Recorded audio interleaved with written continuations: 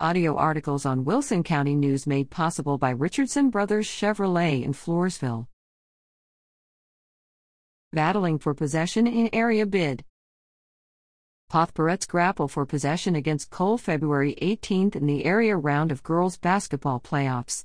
The Pirettes fell 36-29 after earning the by-district title February 15 over Industrial.